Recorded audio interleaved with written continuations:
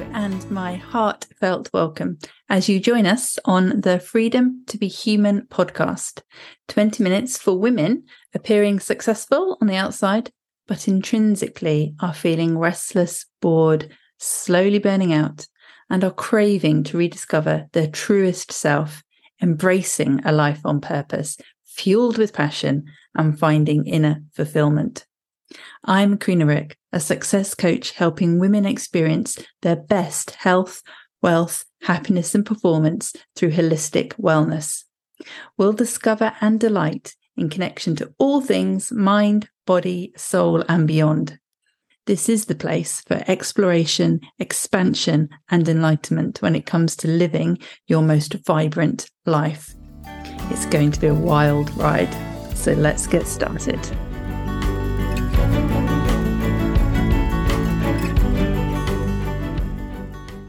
Hello, and welcome to the Freedom to be Human podcast.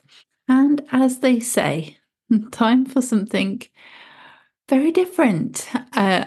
So as I set out, my original vision for this podcast was to really lean into everything that makes us human, and that point being that when we do that, when we remember what it is to be human, life is a lot easier and we are better at it. We are healthier, we are happier, the performance and the success just falls into line with it. So today is definitely a step to that direction. I'll have a little bit of a link to some Astro Energy, no doubt. But yeah, I don't know exactly where this is going to go, but I felt inspired and to talk to you about this particular topic. And it was I was on social media, and I came across this post that was talking about the world's oldest musical instrument, and it really captivated me. And I'm going to explain why and all the wherefores on that. And to stick with this, this is truly freedom to be human territory. And I was reveling in what it kind of brought up for me. So I'm hoping to share some of that magic with you. And of course, this is off the back of a weekend of me. I had to do it in 2 sittings, but one of my things is to watch the New Year's Day concert from Vienna. And since having the boys, especially since probably the first year I got away with it. Monty was born in December, so he was only little and sleeping probably when I wanted to watch it on New Year's Day back then. But since then, the timing of when I actually get to sit down and watch the show or from record. It can be as late as March. But this year I managed to get it in January at least, so I was super pleased about that. But it just takes me to it is just such a beautiful experience. And I know TV doesn't do it justice in full justice, but it still captivates me and it still does wonders for my soul. So off the back of that and seeing this post, I felt compelled to share what I'm about to share with you today. And it is very different from anything else I've talked about on this podcast until now. So this post was all about the world's oldest musical instrument. And when I say old, we're talking 60,000 years old. It's a flute or fragments of a flute that was carved from cave bear bone. So Neanderthal, found in Slovenia, and that in itself is a lovely story, and that's like the age of it is something. Oh wow, and it's survived this long. We can get interested. We can raise an eyebrow about that. But I think what really took me on a bit of a sort of moment journey or sort of moment to contemplate was the fact that there's like a kind of a conversational theme around this being technology. You see where I'm going with this now, don't you?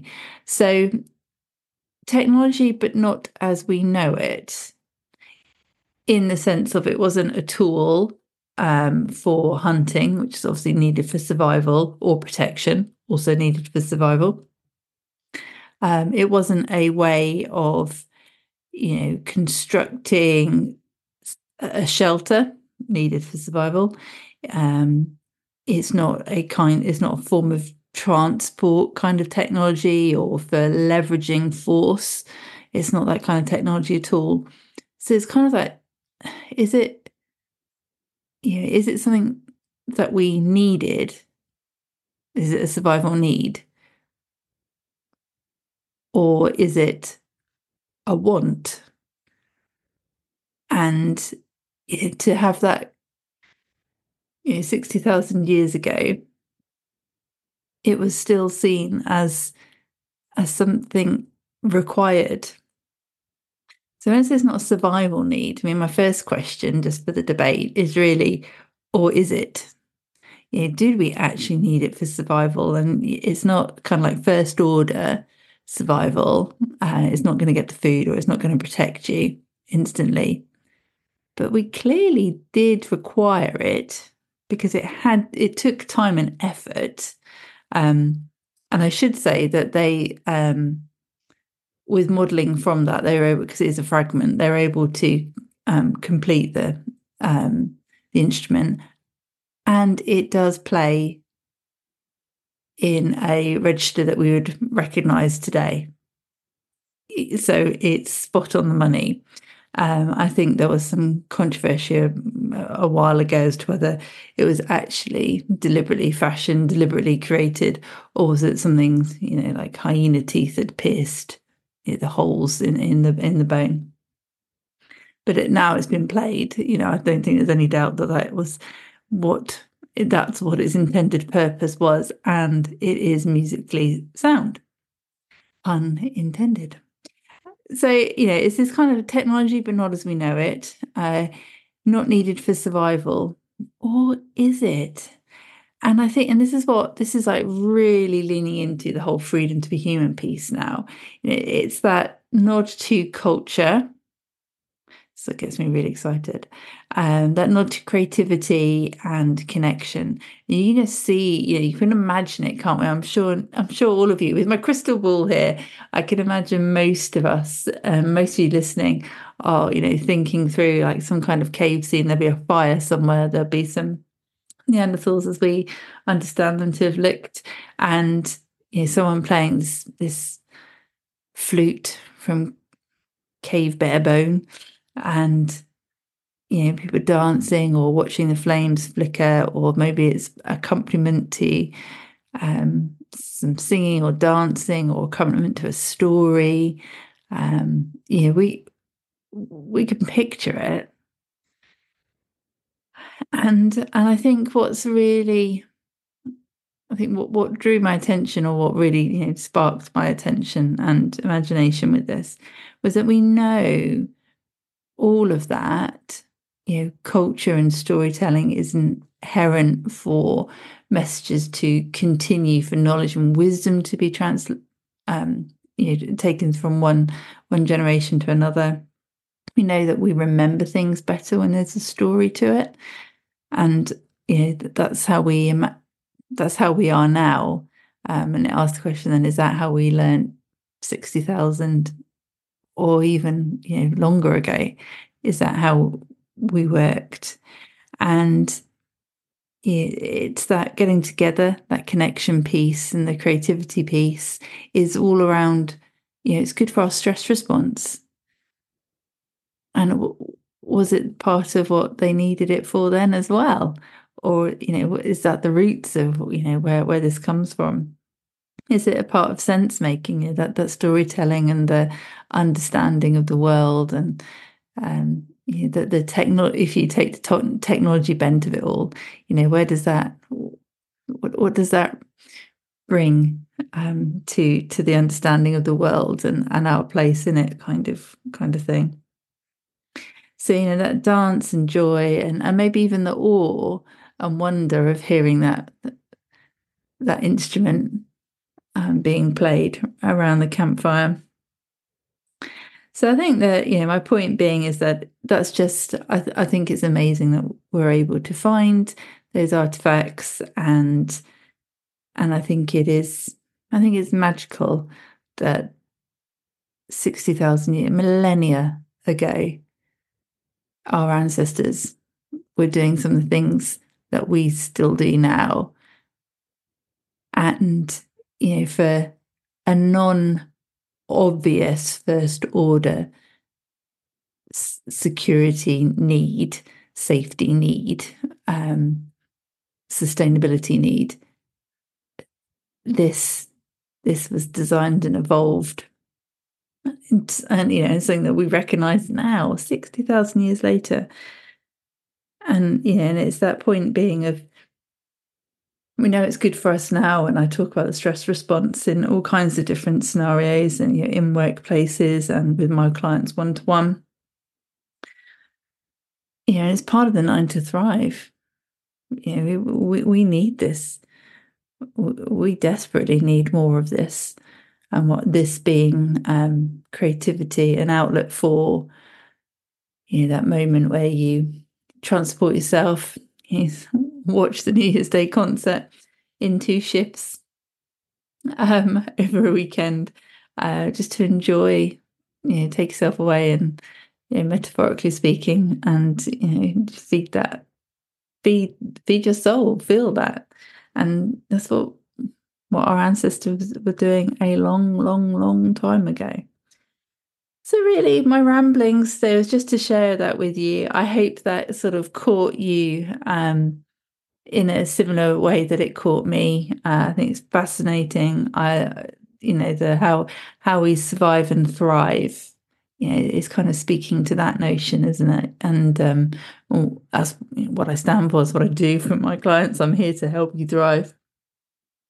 And it's that, I guess the takeaway, or the sort of continuing the contemplation really, is, where can you be more creative? Where, what's that outlet? It might be music, playing or listening to music. It might be moving to music, dancing around the kitchen.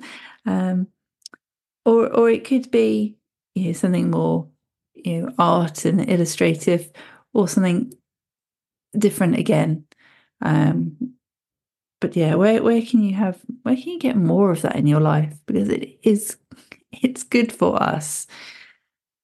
Yeah, and it allows you to have that moment of only focusing on the thing in front of you. Time can slow down in the best possible way. It helps regulate the nervous system.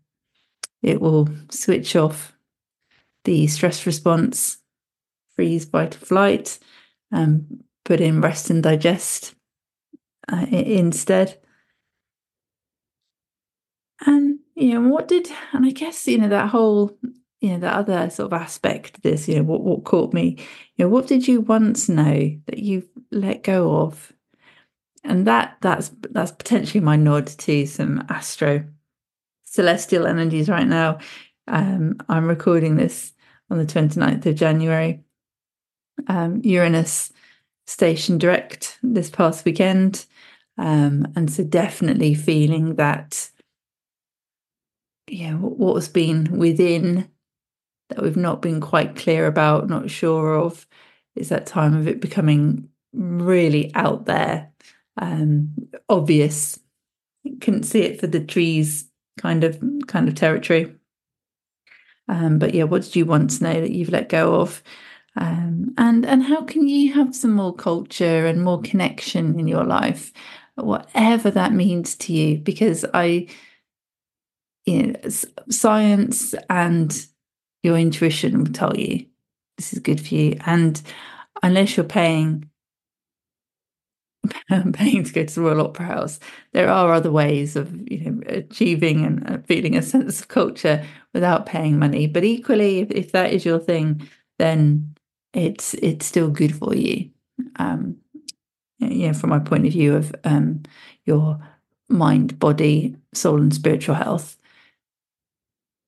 And if you're doing it with other people, if that's part of the connection piece as well, it's about understanding a story if it's about understanding and sense making in the world, then it can only be a good thing, whatever it is that you do.